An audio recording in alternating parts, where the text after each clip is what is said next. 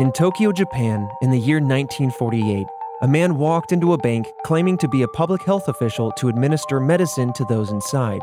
12 of the 16 individuals were killed by this medicine, and the man walked away with a small sum of money.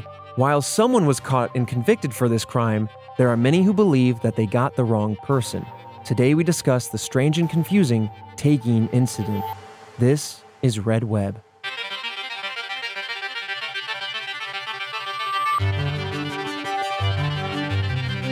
Welcome back, Task Force, to another mystery here on Red Web. I am your resident mystery enthusiast, indulging in my own curiosities in the dark and twisted world that we live in, Trevor Collins. Joining me, reacting to this mystery with his gut instinct for the very first time, Alfredo Diaz. Hello, thanks for having me. Every week. True.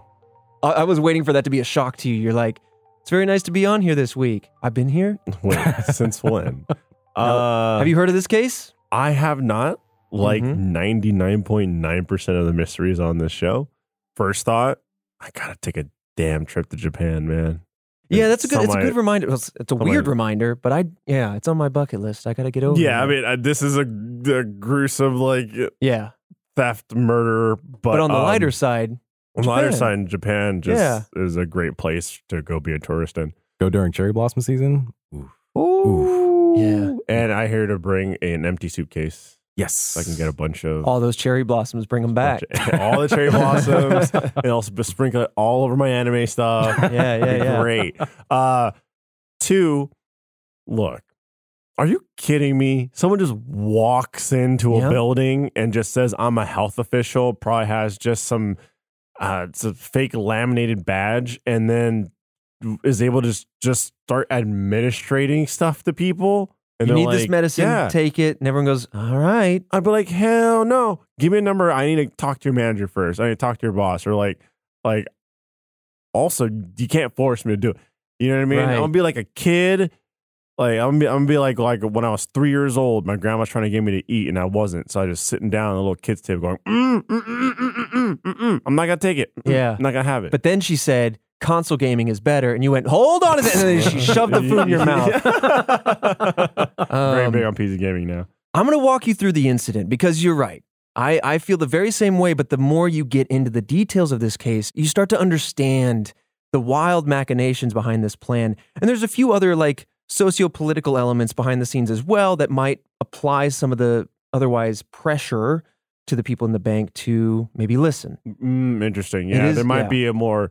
some historical context. Might be during a time where government was more strict and you had to listen to the government, or there might have been stuff in the news about some kind of epidemic or flu or whatever it was that people were more inclined to. You're plucking on a few chords. I'm sure the person utilized that time period and what was happening. Oh, yeah. I still ain't taking stuff from a stranger, though. No. Yeah, I learned that, grade 1, don't take nothing from a stranger. No.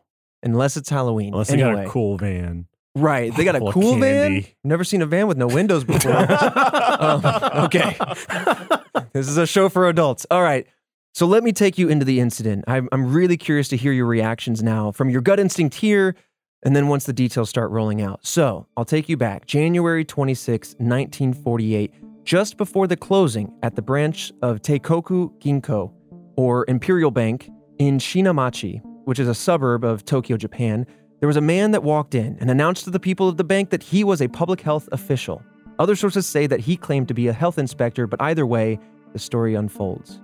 The man told the 16 people that he was sent by the General Headquarters, Douglas MacArthur's office, during the U.S.-led occupation of Japan. So immediately, that's the backdrop we're talking about. And I admit, I don't know much about this particular moment in Japanese history, but otherwise, the U.S. is occupying Japan. And with that, you have the General Headquarters, which is what he's saying is his authority. It's coming from on high, essentially. And so there's no room in these people's minds to disagree or to not comply. Yeah. So he claimed that he had to administer emergency medicine as there was an outbreak of dysentery in the area. And one of the sick people had actually visited the bank earlier that day. Dysentery, I'm sure we've all heard of this, but it's an infection of the intestines and it can spread through food and water, and it can be very fatal.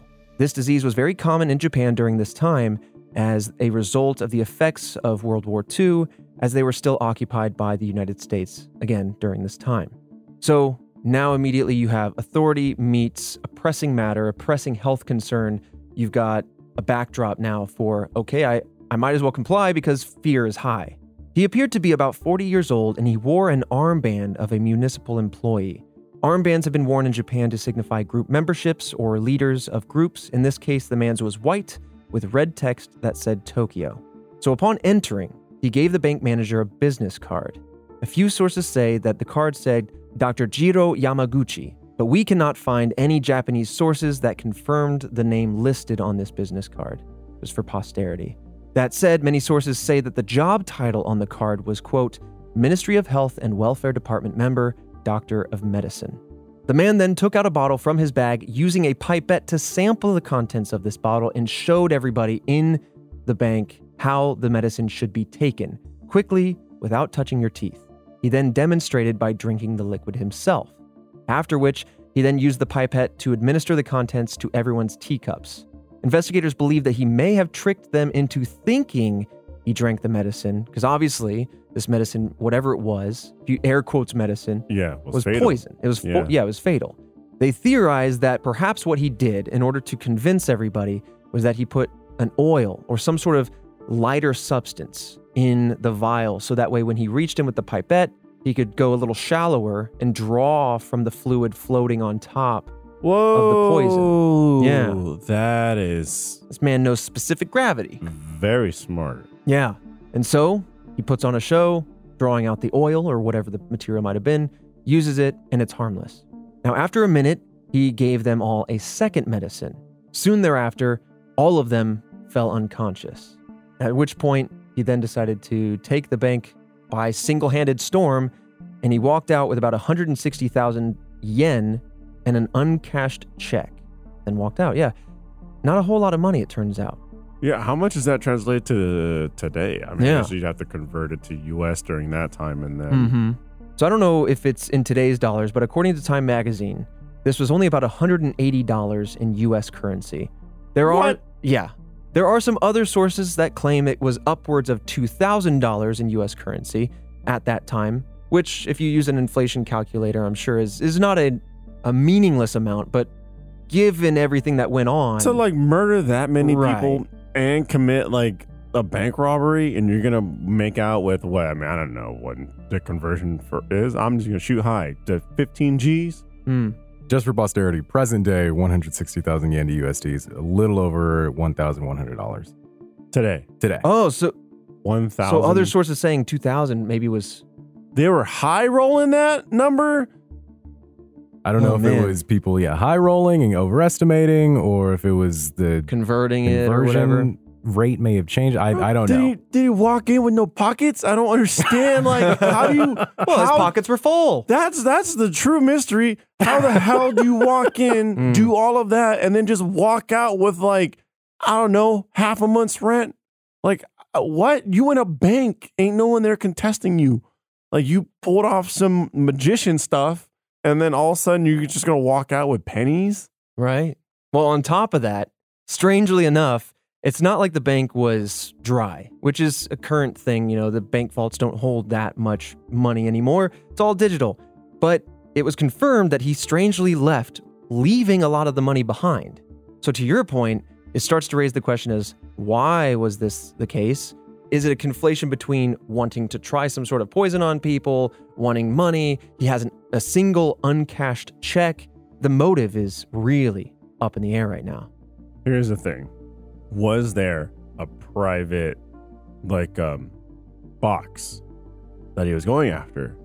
Like, the like the security box or something? Like private security boxes. Yeah. There's stuff in there. I'm sure it's super valuable. The heart of the ocean. I'm just saying, it could be, people stash diamonds in that stuff, important documents, like all kinds of confidential things. My original AF-1s. Yeah, what's the AF-1? Air Force. Oh. My J's. Dang, you stuffing those in those little boxes. Gotta keep it pristine. You pull it out, it's all crinkled. The sole is in half. Yeah. I mean, like, but that's true. Maybe there was safety know? deposit boxes. That's what they're called. Yeah. Yeah. Like, if he went in there, didn't do the first half, just committed the second half, and then pulled out just that amount of money, maybe he's trying not to like commit like a higher crime. But like, you already murdered a ton of people. Right. You know what I mean? Like, okay, I'm going to steal up to this amount because over that is a class A felony or something. Right. Yeah, I mean, because like in the U.S., like if you steal a certain amount, it hits different levels of crime. Hang on to that question. Okay. Because you know this now from the hook, but in the aftermath, everyone's passed out at this point, but in the aftermath, 12 of the 16 individuals died as a result of whatever this medicine was that they were given. Oh, so it might not have been on purpose? Well, it might not have been on purpose, or maybe it was. I guess what I was coming after was maybe you're right. Maybe there was a threshold monetarily that they wanted to hit. But then when it comes to the people, I start to go, did they know that they were going to do that? Yeah. Or was that an inadvertent overdose? Like, I just wanted to knock them out, and instead they ended up dead. But the liquid was later believed to be cyanide. And so if the person is consciously using cyanide, I feel like you're really committing to the whole killing them thing with cyanide. Yeah. Like, that's serious stuff right there. Yep. You don't just go, I'm just going to give them a little bit of cyanide to go make just them go a little sleep. bit. Like, right. Yeah, those are clear intentions. On top of that, just a fun fact, maybe a morbid fact, cyanide smells of almonds. So if you're ever in a situation, for God forbid, you know, or like this is present in your life, and you got a mysterious fluid that smells of almonds, maybe just back up. Oh, okay, mysterious. Yeah, that's right. And then it would be fluid. I'm about to say, I love almonds. You got like a muffin smelling like almonds. Is there not a tiny bit of cyanide in almonds? There's definitely some in apple seeds, but you got to have like tons. Oh wow! Yeah, I didn't even know that. We've been microdosing cyanide this whole time. To get stronger? No. To like grow and like just to slowly to be immune to it? No. Oh. Not like the man who like let himself get bit by snakes until he thought he was immune. No. That was wild. Yeah, that's not how toxins work. Yeah. Looks like almonds do contain a compound I'm not going to try to pronounce, but it is hydrolyzed to produce cyanide. So they're, I guess, like trace elements of ingredients that lead to cyanide. Precursors. So you're telling me there's some kind of like evil scientist out there squeezing almonds to make cyanide? Maybe. Oh my God, almond milk. I gotta go tell my partner. No. But yeah, anyway, the morbid fact aside, it was believed widely that it was cyanide. However, you have two universities in the area. You have Keio and Tokyo universities, both performing autopsies on some of the victims. This is a fact that will come back around to haunt us in the end, but Keio reported that the poison was actually acetone cyanohydrin, whereas Tokyo University found the poison to be potassium cyanide. It's interesting that the two universities came to a different conclusion, and we'll dive into that a little bit in the theories as to why that might have happened. Otherwise, like leaving on the table the idea of like maybe both were present, or maybe it was a mistaken result in the test. Either way, something that we'll come back to. Yeah, I was about to say, like, it's a good thing that like two different universities are studying it. But I was like, that's more room for error. Yeah. And now the error is someone's probably wrong. Someone's probably wrong. And then they cause confusion. Yeah. Now, it is well documented that cyanide tends to act immediately, usually within seconds of imbibing, whereas acetone cyanohydrin is documented as taking a minute or so to take the effect. And so removing ourselves from potential biases and looking at the test results, just going off of the anecdotal experiences of witnesses, it seemed that there was a 1 dose, a 2 dose, a minute or so, and then people falling unconscious. And so with that time frame, it leaves kind of the time frame open to cyanohydrin, but also the fact that it was a 1-2 dose hit, maybe both were somehow used to activate each other. I'm not a chemist, I'm not that buff. Task Force, any buff chemistry minds out there, I would be very curious to know any deeper understanding of these two compounds. It's got to be the compound that takes longer, right? Because just based on what we're hearing, I would imagine, yeah. That's what I would expect it to be, because then, like, you're handing, even if you completely laid out all the teacups, you put cyanide in it. 3, 2, 1. No, you're not doing like everyone all at once. Like that's a stretch. Because then you're going to have the first person, especially if you said it's like instant, you're going to have the first person drink it and then another person be even like 2 seconds off, just going, oh, that person looks like they're having issues. The guy at the end of the line's going, hold on a second. Everyone's on the ground. I don't want this medicine anymore. No one's going to be like, all right, I guess I'm next. Like, it's not a cult. You know what I mean? Mm-hmm. So, like, it'd have to be the other chemical. That is such a good observation. Takes like a minute or two to activate because everyone... You can get everyone to drink it within like a minute or two. You'd be like, hey, the faster you drink it, I don't know, it's fresher or whatever it is. Like it's like it oxidizes quick. Have it. Yeah, you don't want it to like settle into the tea, so drink it within the next couple minutes, and then everyone drinks it, and then boom. Incredible observation. Absolutely. I mean, then you got me thinking about him going, you need to drink it quick. Don't let it touch your teeth. I'm very curious as to what that part might be. I forgot about that too. You know what? Maybe that just gives an air of longevity to it. Oh, this isn't going to do any harm in the immediate future because I'm worried about your enamel for the long haul.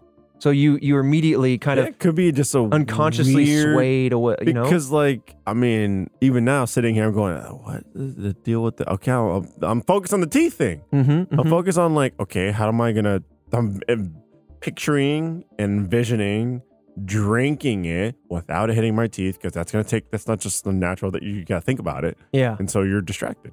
That's really interesting and a great observation that I want to chew on. The survivors, the 4 individuals that did come to, they told NHK News, a Japanese global news organization, that they started to feel sick in less than a minute. And so that's where we get a little bit more of that timetable understanding. But moving on to the investigation, this is where things start to get really interesting. Police quickly began investigating what became known as the Teigin incident. The origin of this incident's name is actually a reference to the bank itself, called Teikoku Ginko in Japanese. They circulated a composite image based on the survivor descriptions. We're going to post that visual, as always, on our YouTube video upload, as well as all of our social handles. But there's a small photo of the man as described. And then on this document as well, there's a lot of Japanese writing that talks about the descriptions of them as well as the description of the handwriting on the card, I believe. Yeah, interesting. Looks like a clean-cut, believable person. Yeah. Now, this is where I want to come back to the check that was stolen, because what's interesting about that is it can be traced, even in the 40s. So the stolen check actually was traced, and it was found cashed the next day, January 27th, at a bank in Itabashi. It's another suburb of Tokyo, about 4 kilometers away. The man was reportedly 5'3", signed their name as Toyoharu Goto, and gave a fake address, of course. The business card the culprit left was no longer at the Imperial Bank, though it's not clear where this card went off to. Many people believe that the poisoner took it with them when they left the bank, basically trying to leave behind less evidence. Now, while investigating the crime, it was found that this same thing occurred at 2 other banks in 2 other suburbs of Tokyo. Since there were no incidents or deaths, no crimes were reported, but it is believed that these other 2 instances were rehearsals for this incident, the real crime. So the first incident happened in Ebara in October 14th, 1947. And then the second one happened in Nakai in January 19th, 1948, just 1 week before the Teigin incident. At the bank in Ebara, the man left a business card saying, quote, Isamu Matsui, Health and Welfare Technician, Doctor of Medicine, Ministry of Health and Welfare Prevention Bureau. The card that was left behind at Nakai said Ministry of Health and Welfare Engineer, Doctor of Medicine, Jiro Yamaguchi, Tokyo Quarantine Division. Now, Dr. Yamaguchi, it turns out, did not exist on this second card, but the first card, however, Dr. Matsui was a real person, so the police decided to interview him, but he had an alibi. This is where things started to get so much more intricate than I would have thought. So now we're gonna do some business card math. So Matsui had purchased 100 total business cards with that exact phrase on it. So you can imagine that whatever was found as evidence was one of these 100. He had 8 left in his possession, so we can mark those off as safe. He could not remember which of his patients he had given his business card to, so police ended up interviewing every patient that he had. Wow. Oh yeah. And they found 62 of the 92 circulating business cards from these patients. With little documented reasoning, 22 of the other cards were thought to be unrelated to the incident. So police are essentially saying these 22, we're just going to go ahead and say they're not involved in some way, which leaves us with 8 remaining business cards in circulation that could possibly identify the culprit. Whoa. I didn't think that we'd be tracing the doctor's business. Also dangerous. Mm-hmm. That you're using an actual business card from the I mean, then again, I don't know. Maybe you pulled it out of a freaking bowl at a restaurant. Oh, that's true. You know what I mean? Which is why I'm thrown by again, there's no documented reasoning, but they took 22 of the 100 and for whatever reason said, we don't think these are part of the incident. It could have been a fishbowl incident. I mean, it could have been a fishbowl incident. It could have been a colleague or, you know what I mean? Someone else that had an aloe. I mean, I don't know. But I get it. Mark it down, try and thin the herd. That's really interesting how elaborate and the route that it took. I was not, like you're saying, I was not expecting that at all whatsoever. Also makes sense that there was a rehearsal. Yep. Try it out, see what worked. Practice your speech, all that kind of stuff. Right. See what will convince people. Maybe that's how they picked up new methods to convincing. Now, interestingly enough, now that I'm kind of really looking at this, and you had me thinking, you have Ibarra, then you have Nakai, and then you have the actual Teigin incident. Now, the first of these rehearsals, if you will, used the real name, used that real business card. It was the second one where he decided to go with the Jiro Yamaguchi, which was also on the actual crime, the actual incident where people passed. So it seems that one of the elements that they tweaked between incidents or rehearsals was to use a fake name. I'm really curious what made them think to do that, and why not start with a fake name to begin with? Is there somebody else here, maybe this doctor in particular? Was it their own business card? Was it a colleague of theirs? A patient? What was the time difference between the first one, the first, second, and third? Great question. So Ibarra was October 14th, 1947. Okay. Nakai was about 3 months later, January 19th, 1948. Mm-hmm. And then a week later is the actual incident. Right, a week later. Yeah. Just to exactly keep the authorities distracted? Maybe. I don't know. They're focusing... Or make it feel like it's a group. Right. Yeah. Just lead them in a different path. Man. Or just kind of go, maybe he did the first one and went, I don't really need a legit business card. Just kind of realized that they didn't really care. Right. They glance at it and... Yeah, so I can just make one up and be fine. Yeah. Do you think, and this is me just providing levity to try to lighten an otherwise very serious incident, but with regards to the teeth part, in Always Sunny when they're trying to do the thing where they're measuring their thetones or whatever, and they're holding these 2 rods, and they're like, where do my feet go? And they're like, it doesn't matter where your feet go. Do you think there was somebody in one of those rehearsals that was like, what do I do with my teeth? How should I have this? What do I do about my teeth? Do I keep them in the way? Do I move them? And so he's like, all right, I learned that I just need to have him say, just don't touch your teeth then. Just drink it fast, I guess. I mean, yeah. You know what I mean? I mean, when do you not go to the doctor and ask questions? Yeah. Right? If you're presenting this to 16 people or whatnot, someone's going to have a question. I mean, now, man. So you kind of just fine tune, right? Because this is the thing you have to be obsessed with. Right. In order to hopefully make it work. And so, yeah, I could totally see a situation where the first time they did it, it was like, so how much exactly, or just someone's like, I got a little bit on my teeth. Is that okay? You know what I mean? I'm serious. It tickled my cavity if weird. I did, I'd ask. I'd be like, I got a little bit on my teeth. Is that bad? What does that mean?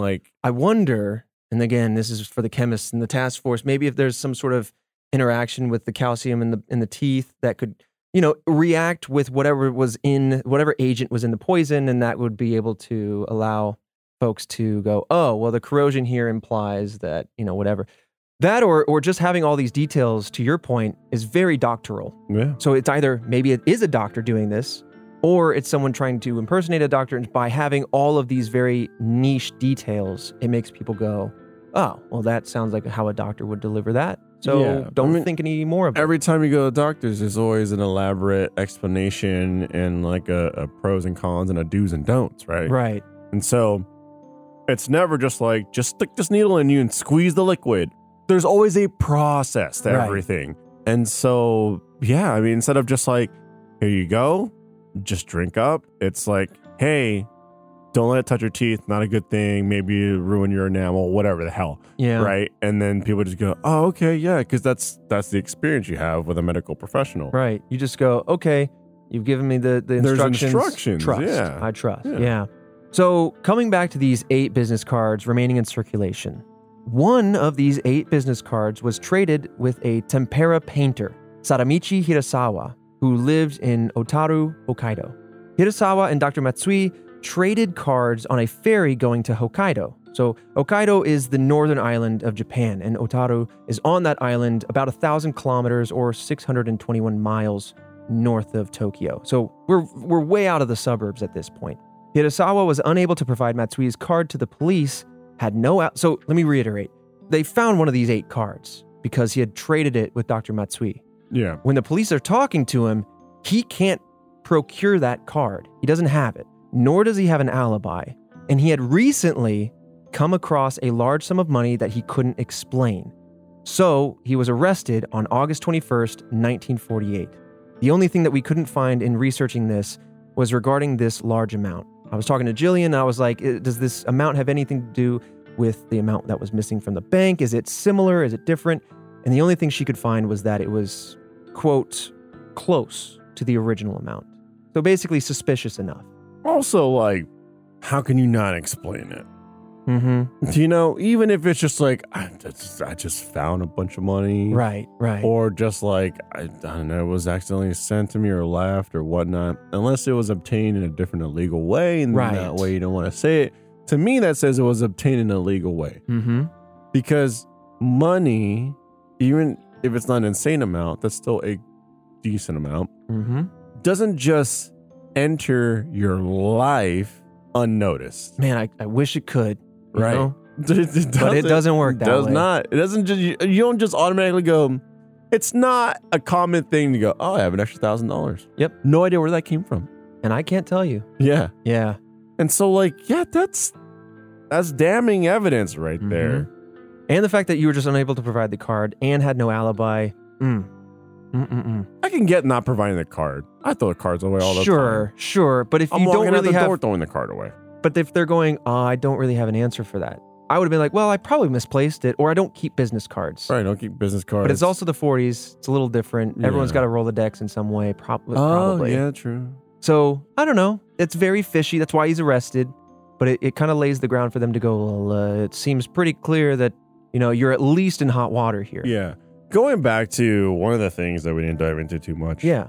Why the hell take a blank check? This ain't no Disney movie. Right. Like, that's traceable.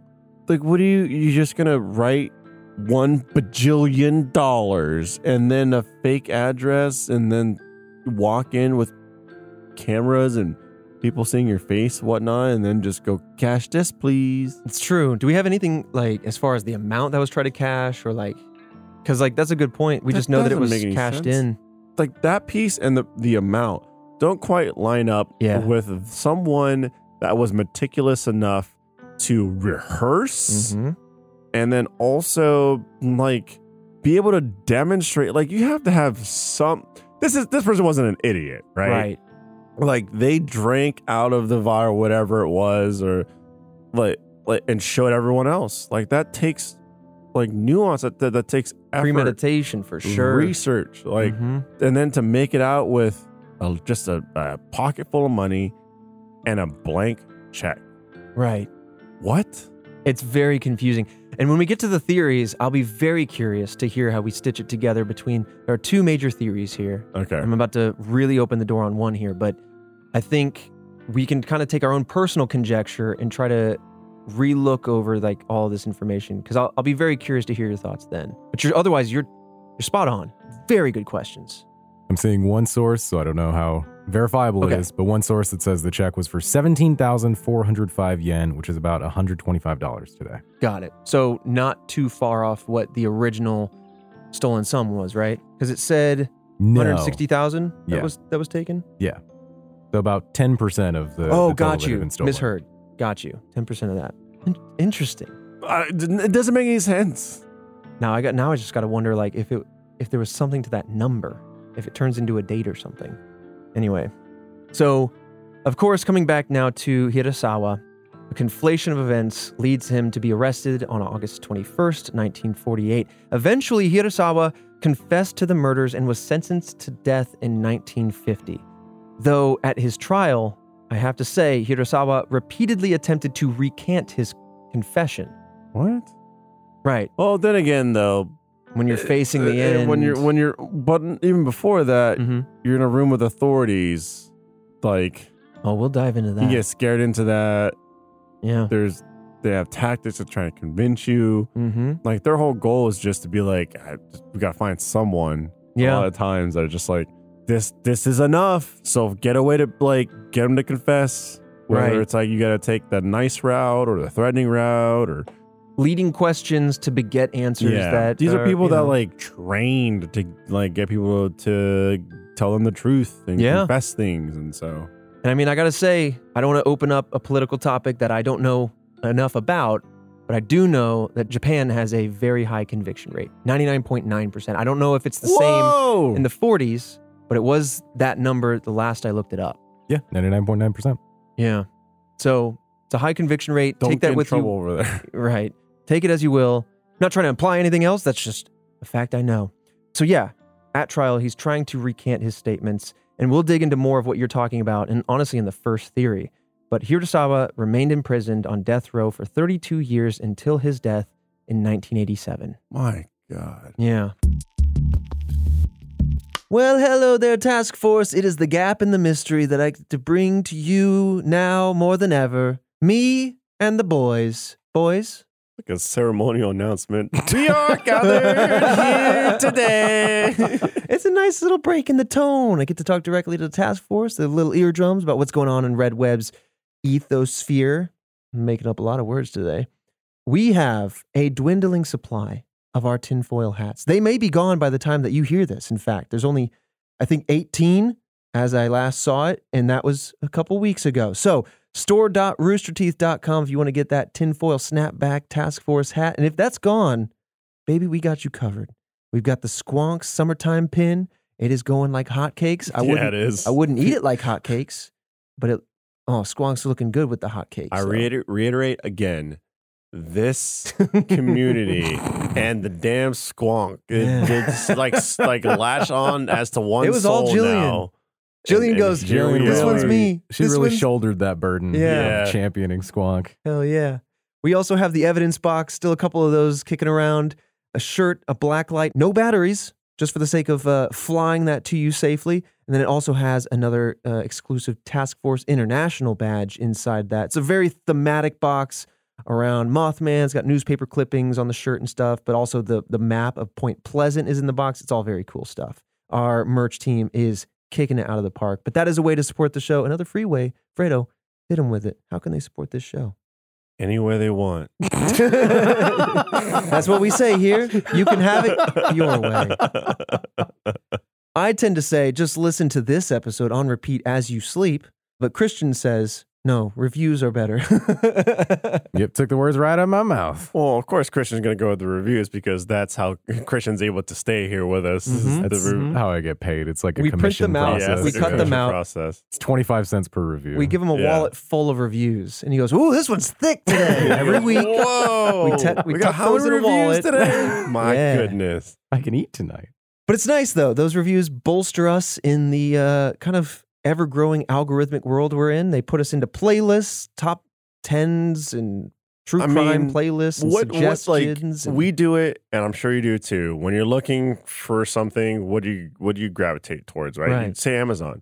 What is the most reviewed? What's top of that search list? So leaving those reviews, very, very helpful. It helps bolster us in that list. Yeah. It helps make people look at it and go, oh, it's not just like 10 reviews, right? It's like thousands of reviews, and people go, okay, this is a thing. Like, this is a thing. They Let me get us. into this. Yeah. They really like us. But it's also a really cool way for us to hear from you guys. One of the various ways we can hear from you. But yeah, and sharing the podcast, of course. But with that said, we have some fantastic sponsors to talk about.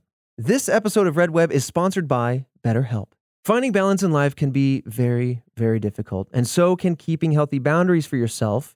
When you spend all your time giving, it It can leave you feeling stretched thin and burned out. But therapy can give you the tools to find more balance in your life so you can keep supporting you, Fredo, you, Christian. I can keep supporting you guys without leaving myself behind, which is where therapy comes in. I really appreciate BetterHelp's accessibility to therapy. I think therapy is an important tool that anybody can access or should be able to access. Their website makes it super easy. You fill out a super quick questionnaire and it dials in on what your needs are so they can find you a therapist. I appreciate just how easy that website experience is. Yeah, I mean, I think one of the hard hurdles to get into therapy is just like, where do I start? Do I Google something? It is an overwhelming world to get into. Like, where do I go? Absolutely. Like, what direction? It's like trying to get into dating again, where you just have to find the right therapist for you. It's a process. Yeah. It's true. Absolutely. And BetterHelp actually helps you, Christian, find a new therapist. And you can switch anytime, no cost, because that's a very important part. Finding somebody that fits you, understands your needs, and everything like that. And if you, Task Force, are thinking about starting therapy, BetterHelp is a great option that's easy and accessible. It's done entirely online, and it's designed to be convenient and flexible. I know we all have different schedules. Our work-life balances are all over the place. They're going to work with you and your schedule. All you got to do is fill out that questionnaire I was talking about, and they'll match you with that licensed therapist. And again, you can always switch therapists at any time for no additional charge. Find more balance with BetterHelp. Visit BetterHelp.com/RedWeb today to get 10% off your first month. That's BetterHelp, HELP.com/RedWeb. This episode of Red Web is also sponsored by Shady Rays. Summer is here and the sun is getting stronger every single day. Man, it is hitting 100 degrees out there right now, Fredo. We're about to hit the beach where the sun is going to be shining bright. It's beautiful, and I'm going to have my Shady Rays to keep me nice and cozy, my eyes. Also, I've been using them a lot because it's summertime, and some people have like license plate or like cars that have chrome on it, and it just hits you like, awful, just glare right in your eye. I'm like, I need, give me my Shady Rays. Like, I can't see when I'm driving. Absolutely. I wear the Shady Rays anytime I'm out. I like the polarized lenses, and I also like that they have different styles. So no matter what kind of style I'm going for, if it's my walk-in style, you know, my athletics, or if I'm just driving to work, my casuals, they got a style for everything. Shady Rays is an independent sunglasses company that offers a world-class product that's just as good as any expensive pair that we've worn. Their frames are super durable, and they've got extremely clear optics for outdoor adventures. Plus, every pair of sunglasses is backed by lost and broken replacements, meaning if you lose your pair, Fredo, on day one, or Christian, if you're hunting Bigfoot and he stomps them to death, you can get them replaced with a brand new pair. No questions asked. Wear your Shady Rays with confidence because they have your back long after you purchase. Exclusively for Task Force, Shady Rays is giving out their best deal of the season. Go to shadyrays.com and use code REDWEB for 50% off 2 or more pairs of polarized sunglasses. Try for yourself the shades rated 5 stars by over 250,000 people. Once again, shadyrays.com. Use code REDWEB. This episode of Red Web is also sponsored by Unstable Games. In their newest game, Casting Shadows, you'll enter a dark, enchanting world and battle your opponents in a strategic board game from creators of Unstable Unicorns and Here to Slay. You will choose a character that looks harmless, but throughout the game, you'll collect resources, learn new spells, and summon a companion and unlock your shadow form.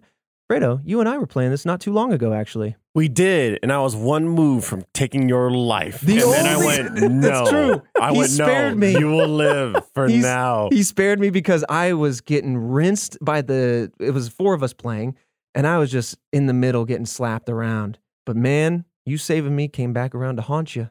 It did. It very much did. I should have taken his life. That's what I should have done. The game is awesome. I hit my shadow form and I said, Fredo, I'm sorry, but I have to do it to you. It was good. I think I like how everyone kind of like starts off innocent and then you start to build. You acquire cards and abilities, and there's all types. So there's at that point a different way and style that you can play the game and the character that particular session as opposed to the next one. And it was a good time. It was really cool because each character has a slightly different play style. They have different areas that is their strength. And I want to play again just so I can see what the different characters play like. I also just love the art style. It's the art style was cool. Aesthetics for board games. It's so cute. nice. Yeah, it's so pretty.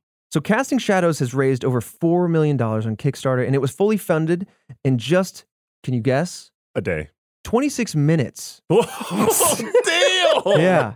More than 36,000 fans helped fund this immersive new board game. Spend some time choosing a character to represent you and look at that shadow form that you will unlock. You can find Casting Shadows at unstablegames.com and Target right now. And starting in July, you'll be able to find them at your local game store and on Amazon. Head to the link in the description to learn more about where you can get Casting Shadows. With that said, let's get right back into the mystery. So that's where the theories come in. I just want to dive right into it. Yeah. The first one being that Hirasawa was innocent.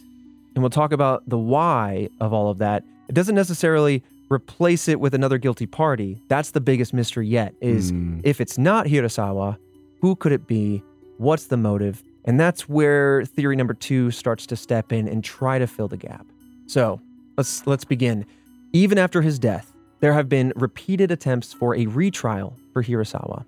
Many believe that he is innocent and was forced into a confession, which Hirasawa himself also claimed. That's something that you were kind of anticipating.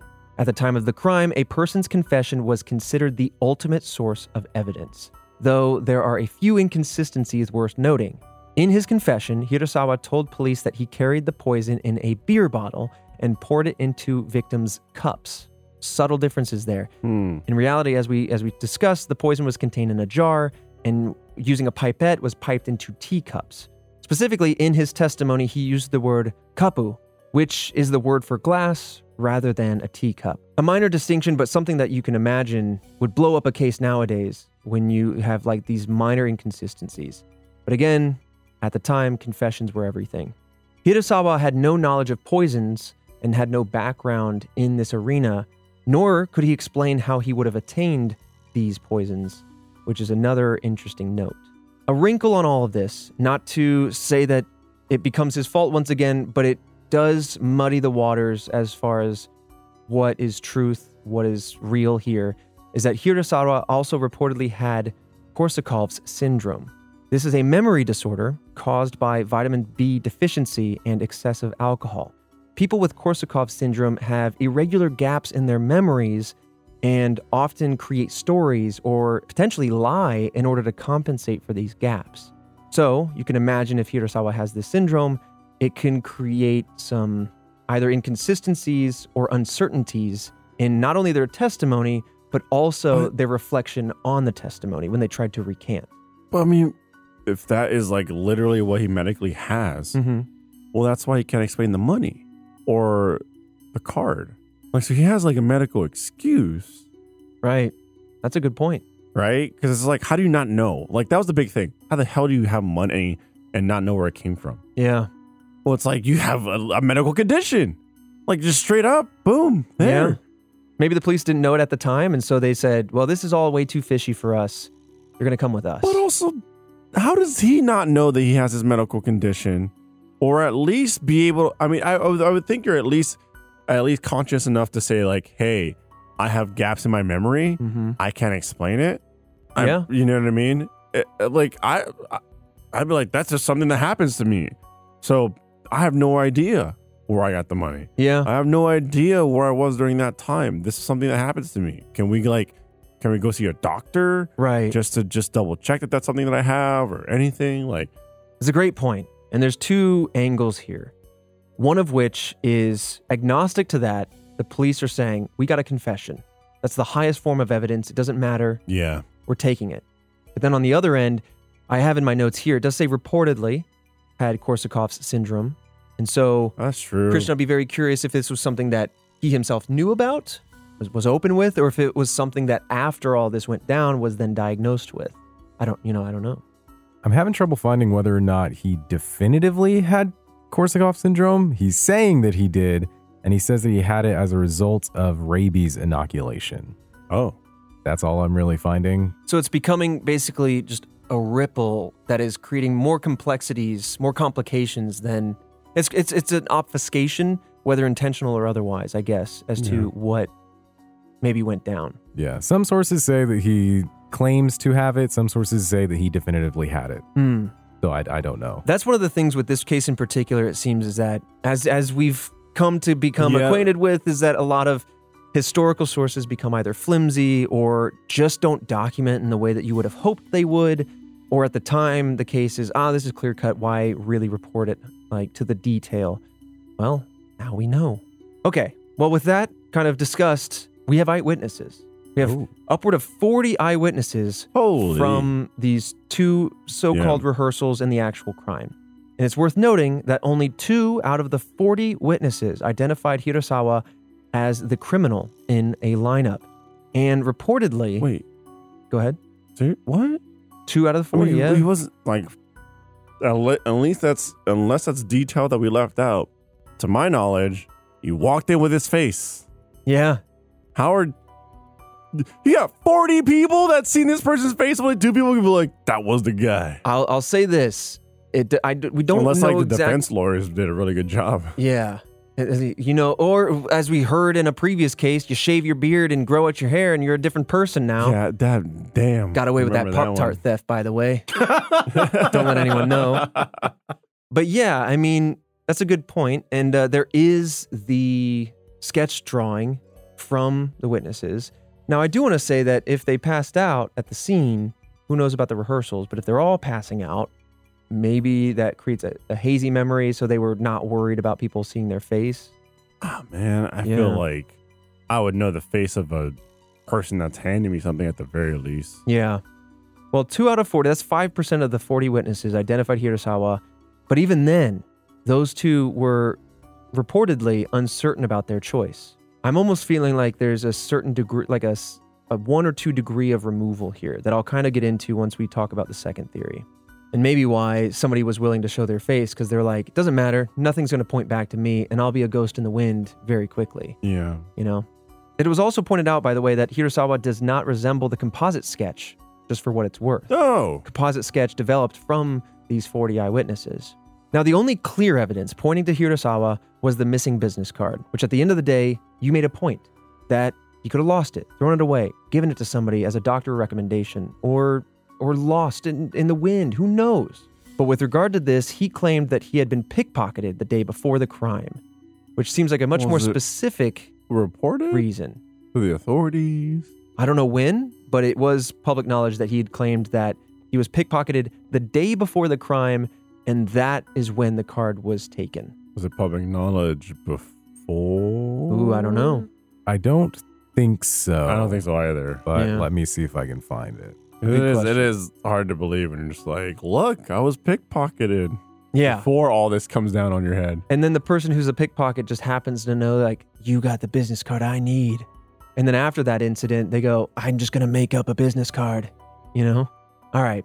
So while you look that up, I want to talk about a novelist, Seicho Matsumoto, who believes that Hirasawa refused to explain where the money came from because he was selling erotic art as a side business and did not want to tarnish his reputation.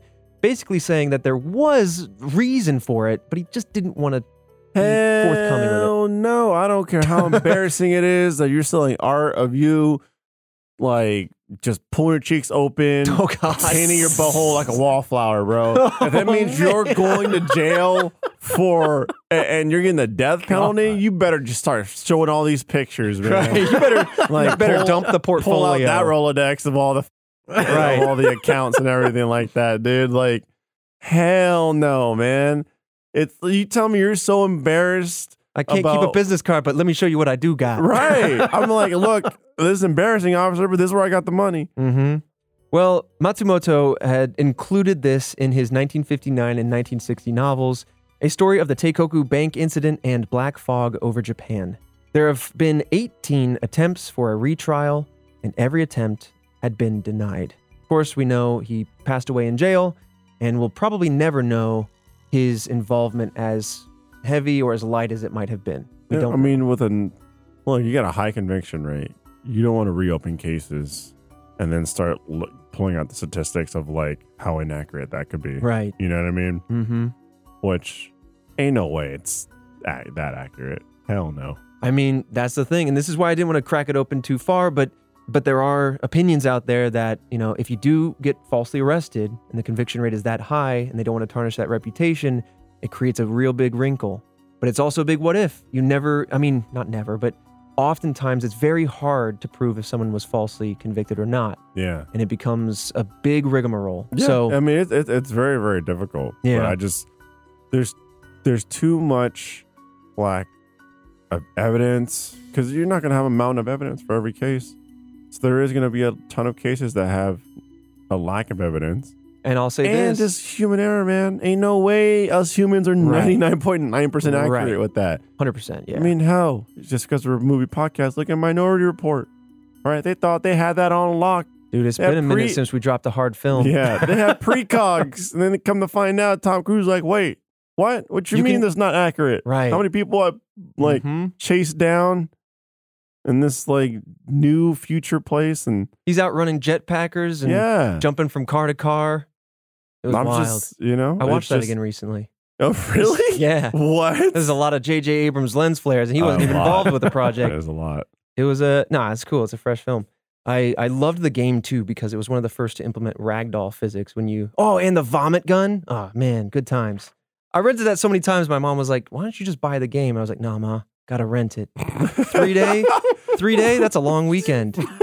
I never know anyone that's rented Minority Report the game. Well, played it, let alone rented it multiple times. Yeah, man. How else am I going to beat it? Okay? That's an actual game, not Minority Report. All right. Could not find anything that explicitly stated whether or not he reported the pickpocketing before or after he was convicted. So we do not know when he said it. Most likely, it's probably after. If they were smart.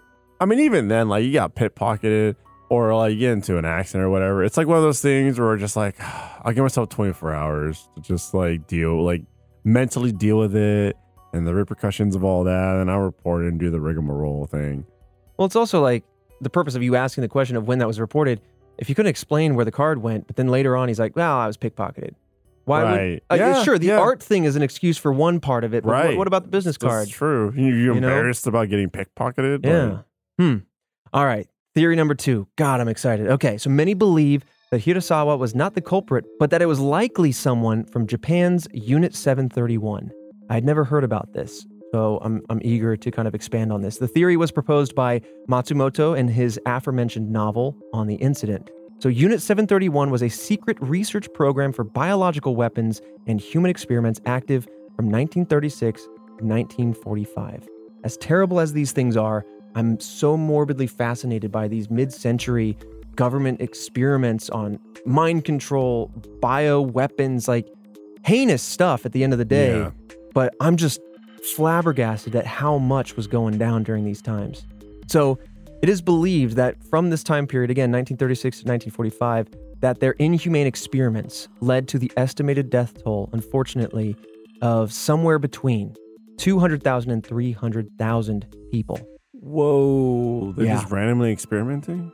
I don't know much about the details of it, if it was on prisoners or other entrapped individuals or volunteers in some way. I don't know. But historically, it's usually been prisoners or something. Yeah. I do want to give a warning before we get too far away from it. Task Force, I know a lot of you like to actively investigate. I will give a content warning. You look up Unit 731, there's a lot of graphic imagery. Clearly, their experiments were very tragic and very graphic. So be mindful as you kind of approach that topic if you decide to. Now, in 1948, it would have been difficult for the average person to obtain cyanide, though not impossible. Furthermore, research from Keio University before the arrest shows that the victims may not have been given cyanide based on their symptoms. Remember, this is that distinction between Tokyo and Keio. So, acetone cyanohydrin was produced and tested by a branch of Unit 731. In 1948, Unit 731 was actually the only source for this compound. Only a member from this group could have obtained it. So the fact that Keio is coming out with autopsy reports showing this compound seems to heavily implicate this agency or somebody from this agency. Right. According to the book Unit 731 Testimony, Shiru Ishii, the head of Unit 731, told American military interrogators his opinion on the Teigin incident. Quote, I have a feeling that one of my men did it. This is the head of 731. Oh. Yeah. Now, I want to dive into, because, there's not much else to go on in this particular theory, And we'll kind of throw our conjectures around here at the end, but there's one last thing here regarding Tokyo University and why perhaps the two autopsy reports were different. So some believe that the government and the police used Hirasawa as a scapegoat to cover up the crimes of Unit 731, and that Tokyo University may have provided incorrect results. This isn't out of the question because it's been documented that Japan and the US covered up the crimes of former members and then let them go free after the end of World War II.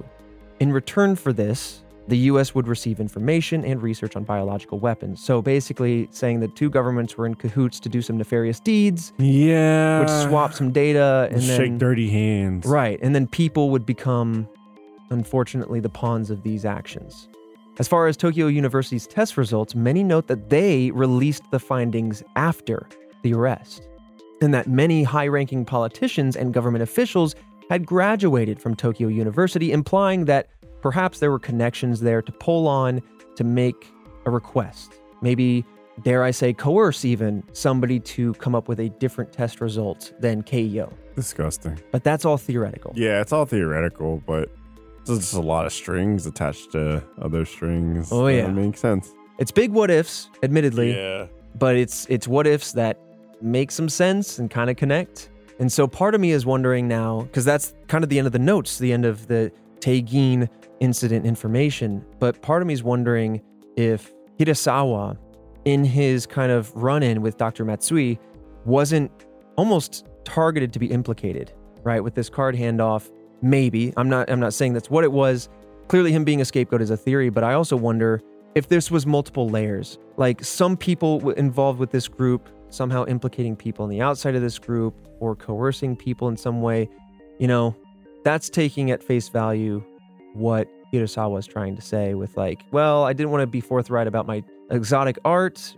I don't know. It starts to get really muddy, you know, with secret government agencies. Right. And everything is done in the shadows and whatnot. But I mean, very interesting that it kind of just like dives into that realm where it's like, that's the thing too. Like when we first mentioned the universities and how one had a different result than the other, and I was like, oh man, I wonder if that's like a government involved type of thing. Lo and behold, one of the theories. It's just unfortunate. Yeah. Even if he was innocent, unfortunately, there wasn't a lot that like really shined a innocent light on him. Yeah. Like there was just a lot. It wasn't clear cut either way. All of it was so muddy. Yeah. And just felt like, I mean, you know, this is obviously with hindsight, it's so muddy, and it seemed like it just wasn't necessary to be that much in the gray area. Yeah.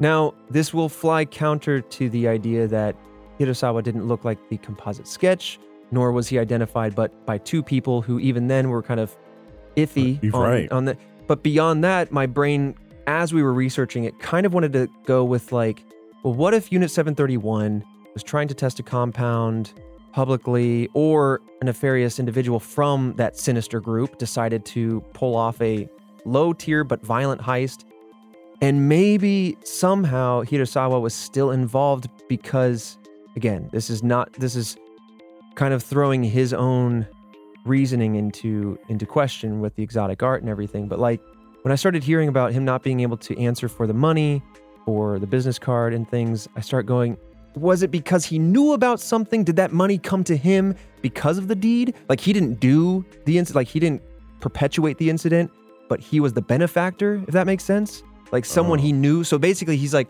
I can't tell you how I got the money because it was the incident, but I didn't do the incident. So I'm kind of in a bad way, but also I'm not the bad guy. You know what I mean? I mean, that's what my brain wanted to connect. When you're literally being faced with like going down for the whole thing and death row is attached to that. Yeah. You start saying, all right, it was him, it was them, it was us. Talking, man. Yeah. You're just like, look, I'll probably do a handful of the decades or something like that, but like at least I'm not going to be there for the rest of my life and get the death penalty. Well, what about this? And again, all spitball, all total personal conjecture, task force. But what also then, again, I've also seen a lot of films, but what if there was some pressure applied where, sure, he's like, I'm being the fall guy, but I've got regrets about being the fall guy, but I also don't want to say too much more to implicate others because my family's out there. This these people behind this act clearly don't have any conscience and could go after them. You know what I mean? Like, true. Then why it's really complicated to like. It's I mean, just so muddy. why at the end be like, it wasn't me? Why, like, I retract my statement. Why at that point be like, I did it for my family? I don't know. I saved my family. Like, very good question. I'd be like, wasn't me to my family. Or even then, I wouldn't say anything. If it was the whole, it's like, if I know my family was at any point in time could have been wiped out, I'd say nothing. Yeah. I don't want to accept business cards anymore, I'll be honest. If like, even a text nowadays could somehow implicate you in this wild web of conspiracy somewhere. I'm just like, you gotta be careful about who you interact with. Fortunately or unfortunately for me, you track me everywhere. That's true. You got alibis on display. I'm shooting content here. You know what I mean? I'm home live shooting content there, and then sleeping, and then sleeping. Even then, and I got cameras all over my damn house. Right. You could see exactly where my car goes. It has its own tracking system and everything like that. Like you know where I'm at all times. You know what I'm saying? It's true. 1984 in here. Sometimes for the better, sometimes for the worse. But this has been the Teigin incident.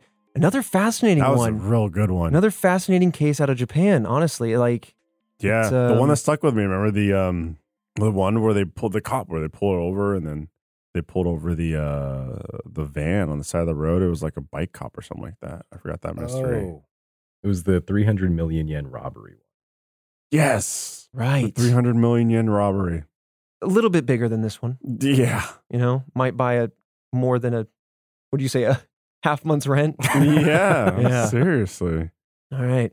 Well, Fredo, Christian, Task Force. We'll see you all right back here next Monday for yet another mystery. And if you want to support us, as always, feel free to share the podcast with a friend of yours, grow that task force, create the community you want to see and engage with. I love hearing everybody on whether it be fan-created Discords, the subreddit, our Twitter page, Instagram, and the YouTube comments everywhere, kind of sharing your expertise, your knowledge, your theories. I love to see that. But yeah, next Monday, see you there.